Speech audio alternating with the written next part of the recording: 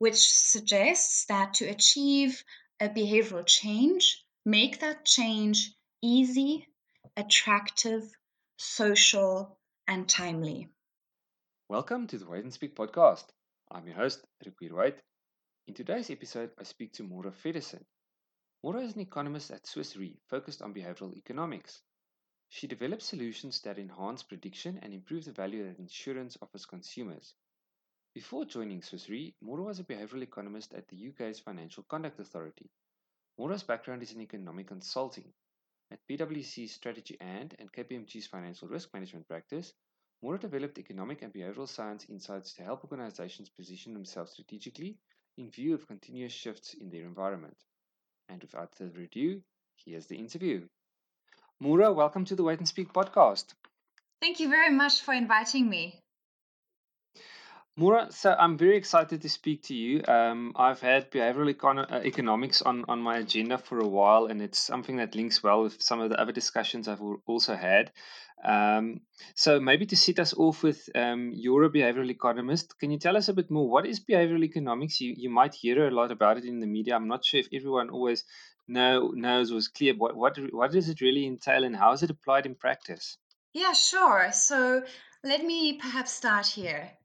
If you are like me, you might be adamant at times that you're going to eat healthier and work out, really look after your health. And perhaps this is something especially around New Year when it's a fresh start. But now in lockdown conditions, this is very hard for a myriad of reasons.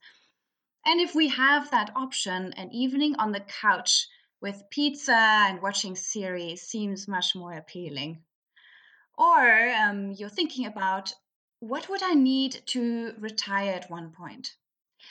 But that calculation is daunting with lots of unknowns.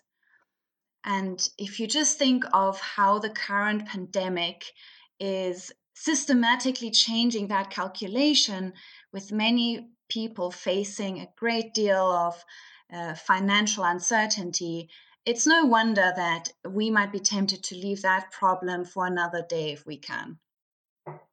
Or there's a sale on, and it might be an end of season sale or Black Friday. Have you ever bought something and the next day you realized you were really swept up in the heat of the moment?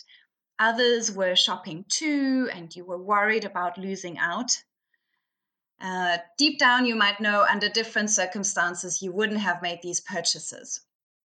So these are just three examples that show how we aspire to make good choices, including good choices for our future. But sometimes it's really hard to follow through, or we don't even know what the right choice would be. And I think these are moments when we are deeply human because we are not unemotional, perfectly self controlled, rational robots with computer like processing capabilities.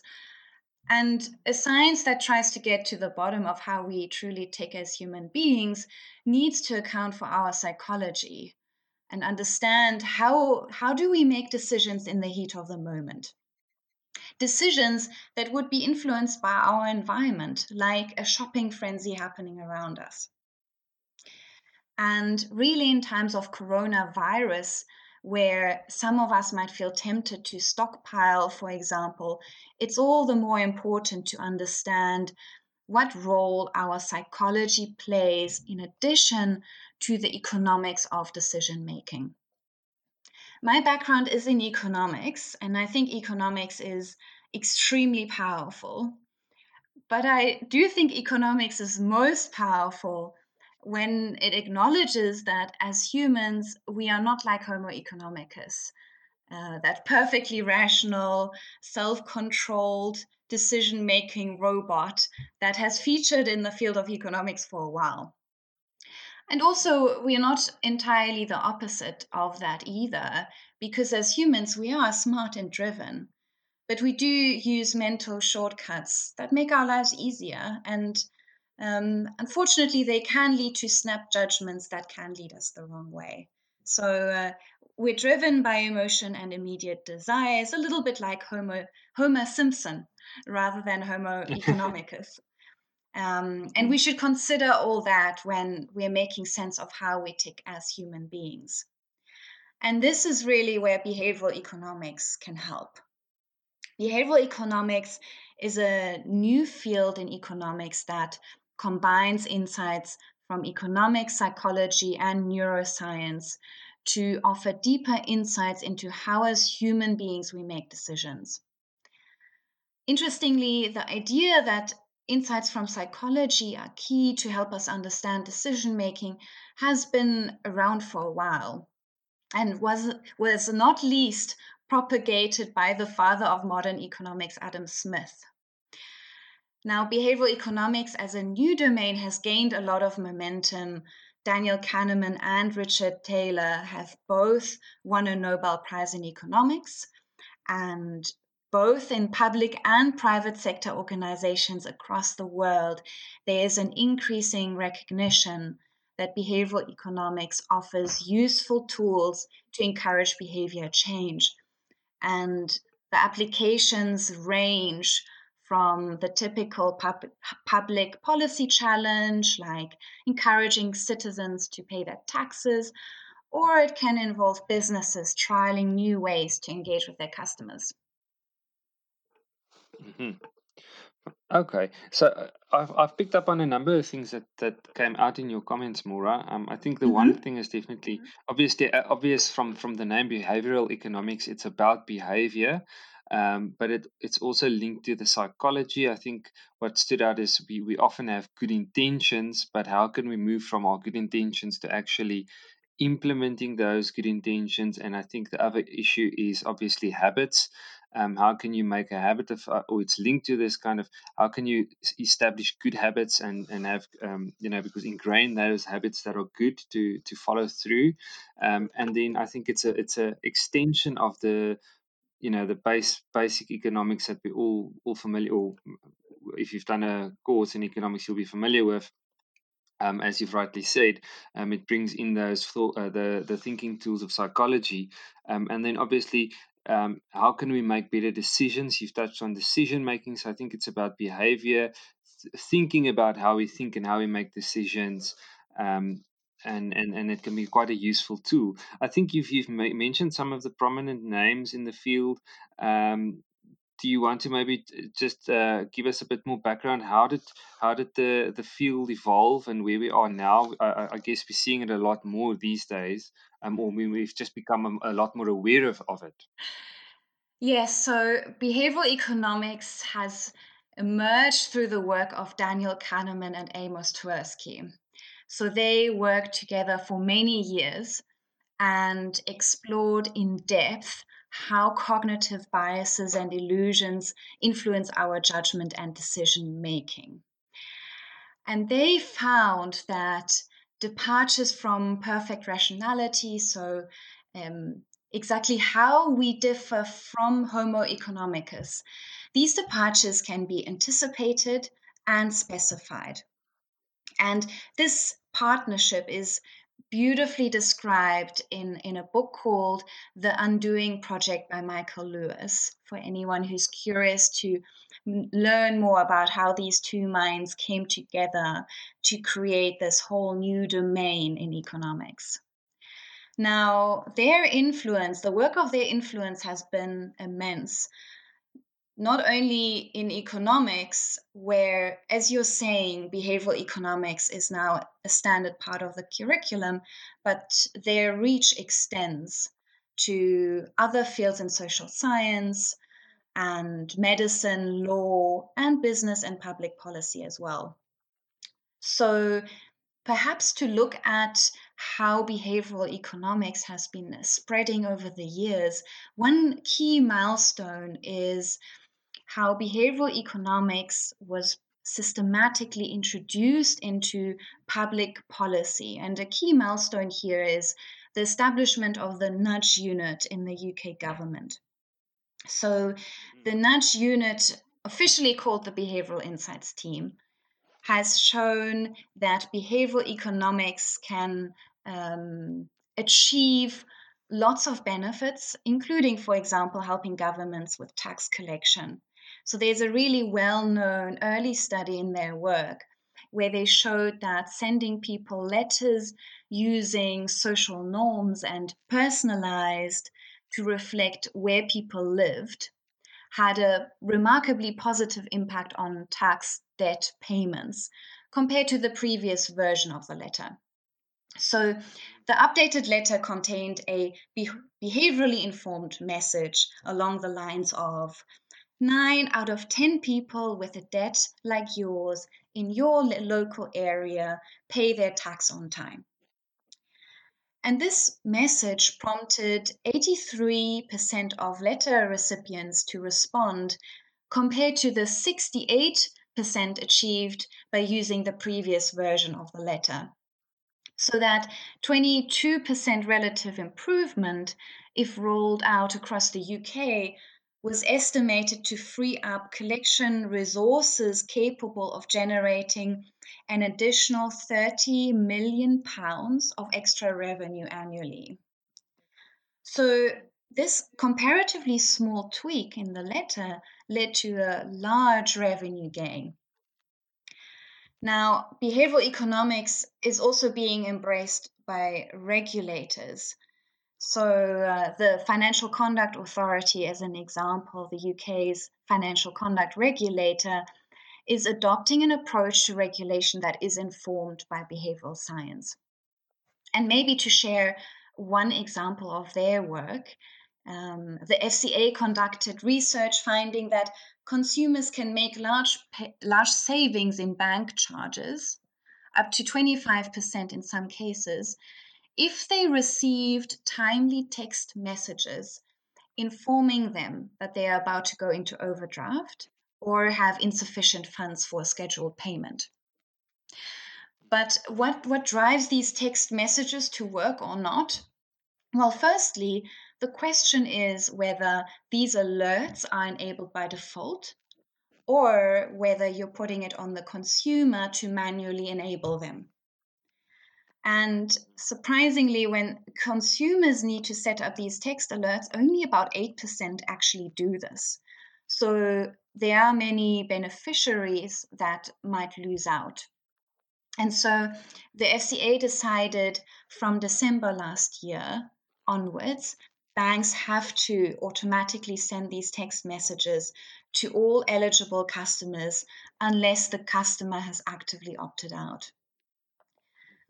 And then another key factor here is the timing. So if you think of a fuel warning light, an alert that comes too late, well, that's useless. You've already run out of petrol. But equally, an alert that comes too early may also fail to prompt action because, well, maybe I can go a bit longer. At least that's what you might be thinking.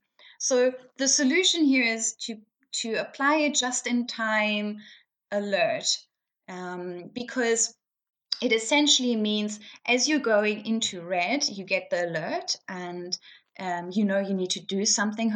Hopefully you can move some savings around. And in that way, you avoid having to incur those charges. So that is another example. We've had two examples from the UK, but the use of behavioral economics in public and private sector is really growing in developed markets and emerging market economies alike. And this is also really important because behavior change is contextual and local. What works in one environment is not necessarily generalizable to other environments. And that's why it's very valuable to conduct trials on the ground to anticipate what interventions will work and which won't. And perhaps as a last point on this, you were talking about how the prominence of behavioral economics is growing. And I think one reason is that practitioners in a number of fields are discovering that this is a powerful approach to understanding and influencing behavior, which they can incorporate into their own work. So it's really behavioral science plus. So behavioral science plus finance. How do you approach your investment strategy, keeping psychology in mind? It's behavioral science plus digital. It's all about behaviorally informed user experience, user interface design. How do you build engaging digital products? It's behavioral science plus data science. Can we use that to design really personalized behavioral interventions that are designed just right for you? And maybe they're even deployed automatically. It's behavioral science plus the workplace, so people science. What is the science of making employees happier and more productive at work? So there, I could go on.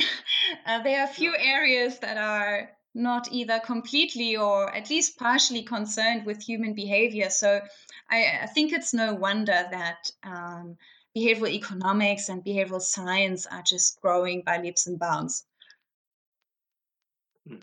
No, you gave some really good examples, and I think there's a number of key insights in your overview. A very good overview. I think starting off with the idea of nudging, it links back to our introduction of how can we get people to move from good intentions to actually doing those, acting upon those good intentions. Like you said, also a key point was if around the banking notifications, if customers had to select that themselves, it was less effective than the bank just simply automatically sending out those notifications. And then the other point you mentioned was obviously timing.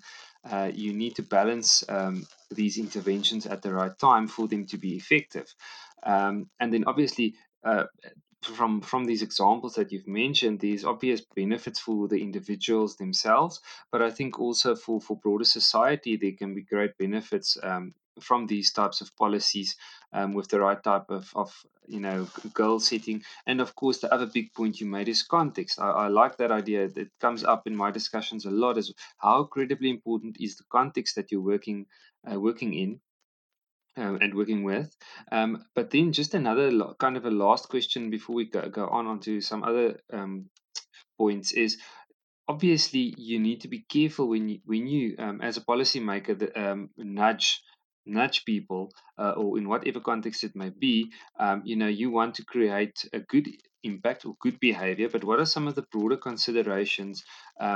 Because I think you actually spoke to it in speaking about kind of lab experiments and just doing some testing before you would typically just implement a behavioral policy, rather do some homework and see what really happens in practice, just to have the broader ethical consideration. Yeah, so the ethical considerations are crucial here because behavioral economics is a powerful tool. So it's important to use it responsibly and ethically because, perhaps like a technology, it can be used for good or for bad. And this is a big topic in behavioral science and behavioral economics. So many people have been thinking about this, and there are perhaps three sources of guidance that can be really useful here. For example, one is a book by one of the founding fathers of behavioral economics, Cass Sunstein, who wrote The Ethics of Influence. Then we've got a model called For Good. It is all about how do you make sure you nudge for good, which was developed by researchers at University College Dublin. And they brought together a lot of thinking on ethics in behavioral science. And then lastly, there's a great practitioner's guide in the Behavioral Scientists Ethics Checklist. So those three sources, I think, can be really useful to consult here. But you're probably asking, well, what could be some of the principles that can help us navigate the ethics of behavioral research? And I think there could be maybe four to emphasize. And one is the alignment in interests. So, with a piece of behavioral science research, with a behavioral science intervention, are we able to pursue the interests of the company, the researchers, and participants, are these interests aligned? Or are we seeing that there's some participants that are that will be worse off, in which case this is not an attractive research project or behavioral intervention? Then we've got the idea of transparency. So is the research process transparent to participants? And very closely linked to that is then the ease of opt out. So can participants easily opt out of the study? They are finding out this is what the study is about, and then they can decide, well, do I want to take part in this or do I not want to take part in this?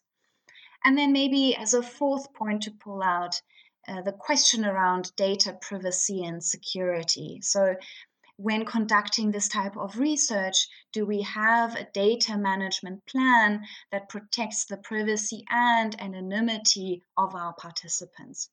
So those are some of the questions that are relevant, and definitely the ethical guidelines should be truly embedded in whatever behavioral science practitioners do. Mm. Okay, that's excellent.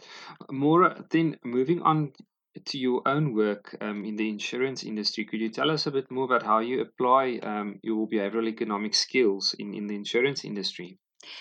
Yes, sure. So you mentioned earlier this point about really finding out on the ground what people really care about, and what will truly drive their behavior. So perhaps to give a bit more insight in terms of the approach that we've been using, let's perhaps start by comparing the merits of two approaches to learning about consumers.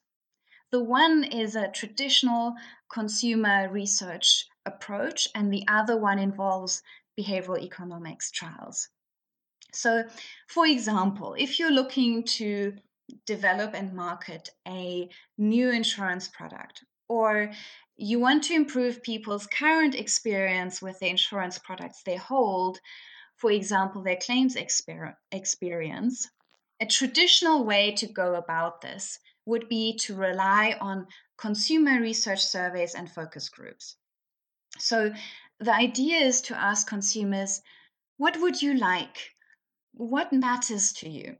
And then to design the product with that in mind. This is very useful, but it's not enough. The reason is that people's thoughts and intentions are often not a reliable predictor of their future behavior. And sometimes they do not fully reflect our preferences either. Plus, behaviors are highly context dependent. So, an approach that is effective in one scenario may not yield the same impact elsewhere. So, to truly know what works and what doesn't, insurers should test, learn, and adapt. And this experimental approach is now much easier, so much is happening digitally. But digital platforms aren't the only opportunity for testing. The letters are an option, the letters we talked about earlier. We've got forms and call scripts that can all be improved in this way. And what does this actually look like in practice? Maybe I can share an example. We've Yes, got please. one example where a UK life insurer found that doctors were taking a fairly long time to respond to requests for medical information. In the context of critical illness cover, the response time was 33 days on average. And the behavioral economics intervention was an application of anchoring. So the message at the top of the form read, did you know our fastest GPs return these forms in as few as 3 days? Could you do the same? And what followed was a 16% relative improvement in the proportion of responses received back in less than 30 days. And in a similar example, there were handwritten post it notes stuck on the requests to doctors to return medical reports. And the salience of that and the personalization at play helped to generate a 33% relative improvement in doctors returning forms within 10 days. So all of Sure. that ultimately made a big difference, and most importantly for policyholders. So Mm. that's one of the examples of how behavioral economics can help in an insurance context, but the applications are really wide ranging and can help at any point in the insurance value chain. Mm.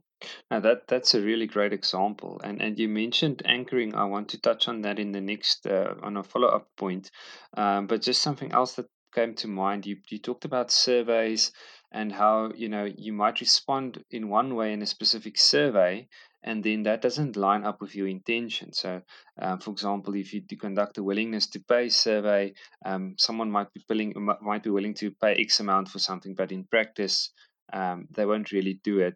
And I was thinking in that sense, big data is obviously also a source or a resource for practitioners in behavioral economics.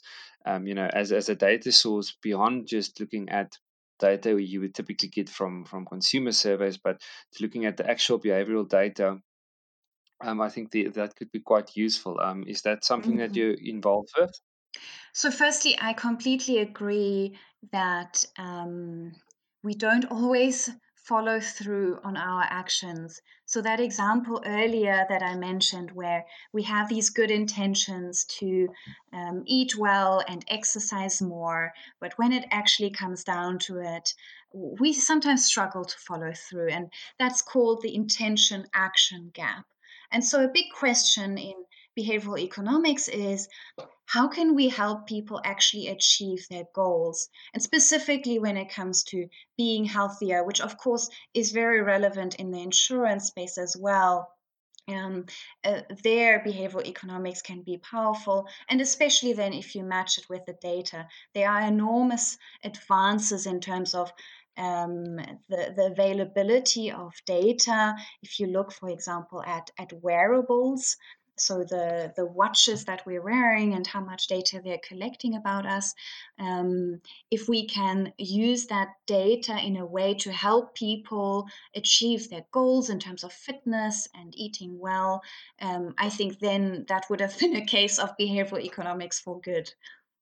Mm, definitely. Okay. And Maura, then just more in a broader sense, you've touched on some of the key kind of ideas.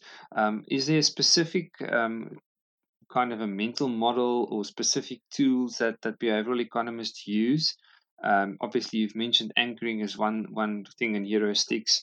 Could you maybe just give us a bit of an overview of kind of how does a behavioral economist think about these things, and obviously the goal of doing good? Yes, there are so many models. There are so many models that we can use to structure our approach. There's dual systems theory, this idea that there's system one, very fast and instinctive thinking, and system two, slow and deliberate thinking. We've got mind space, we've got basic, we've got combi. There are lots of models around, but one that I think is particularly useful, especially when you're on the go, is a model called EAST. It's a model developed by the Behavioral Insights team, which suggests that to achieve a behavioral change, make that change easy, attractive, social, and timely. So, the text alerts example I spoke about earlier, that's all about just in time, really speaking to people when at the time when it really matters for them. um, the social norms that was relevant in the tax collection example, that speaks to the principle of making something social. And then also this idea around the text alerts again about the default option being that you receive the text alert rather than manually having to sign up, which who knows how much effort that is. That is the principle of making something easy. And so East, I think, is a fantastic model to apply to really any behavioral change we are looking to achieve. But at the same time, there are so many models, and they do offer different perspectives. So the ideal would be to pick a model that best reflects the problem that you're trying to solve. Mm.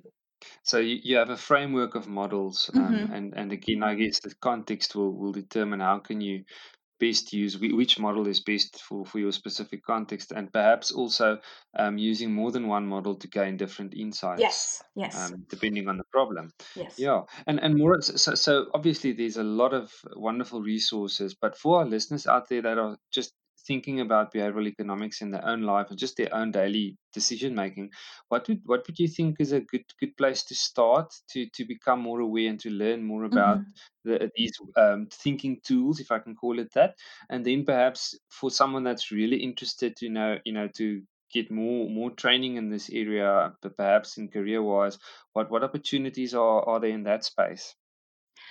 Yes, so there's a vast and growing amount of resources in the space, which I think is very exciting. We've got East as a as an as an easy model to get started, but then for people who want to dive a little bit deeper into the subject matter, there are really three classic behavioral economics books that I think are great to get started. So, Thinking Fast and Slow by Daniel Kahneman, Nudge by Richard Taylor and Cass Sunstein, and Predictably Irrational by Dan Ariely. So I think these are great classic behavioral economics books. And then there are lots of great resources on the web as well. So, for example, The Behavioral Scientist is a site that features great articles from behavioral scientists, so you can find out what the current thinking is. Then we've got a website called behavioraleconomics.com, which publishes an annual behavioral economics guide, which contains lots of applied examples and case studies from across the industry. And then we've got Habit Weekly, which is a fantastic roundup of emerging trends and key resources in behavioral science. So you can subscribe and get a weekly email from them. And then in terms of podcasts, there are lots of podcasts that are completely dedicated to the topic of behavioral economics and behavioral science. And there are so many that come to mind, but maybe just to mention a few, we've got Behavioral Grooves, Choiceology with Katie Milkman, The Brainy Business, Brainfluence, the Human Risk Podcast, Freakonomics. There are many, many podcasts, and I love listening to them. And there are also many more as well. So I think that could be a good way to get into the subject matter. And then you were mentioning training. So I think a fantastic online training that I personally highly recommend is available on EDX, called Behavioral Economics in Action. And it's presented by Dilip Soman at the University of Toronto Rotman School of Management. That offers a really great foundation and toolkit. And then for those who really want to pursue this in depth and conduct potentially their own research, there are many masters and PhD programs that are um, coming up across the world at many universities. So, of course, that path is also there. Hmm, fantastic. No, I think it's wonderful to hear about all these resources. So there's lots of options out there. Maura, but it's been an absolute pleasure speaking with you. It was great to have you on the show, and thank you so much. I'd love to have you back in future, and I think we can still talk a lot more about this exciting field. Wonderful. Thank you very much, Rakuya. I really enjoyed our conversation. And that's a wrap for this episode. Thank you so much for listening. Please leave a review on Apple Podcasts or wherever you listen to your podcasts. Until next time, happy listening.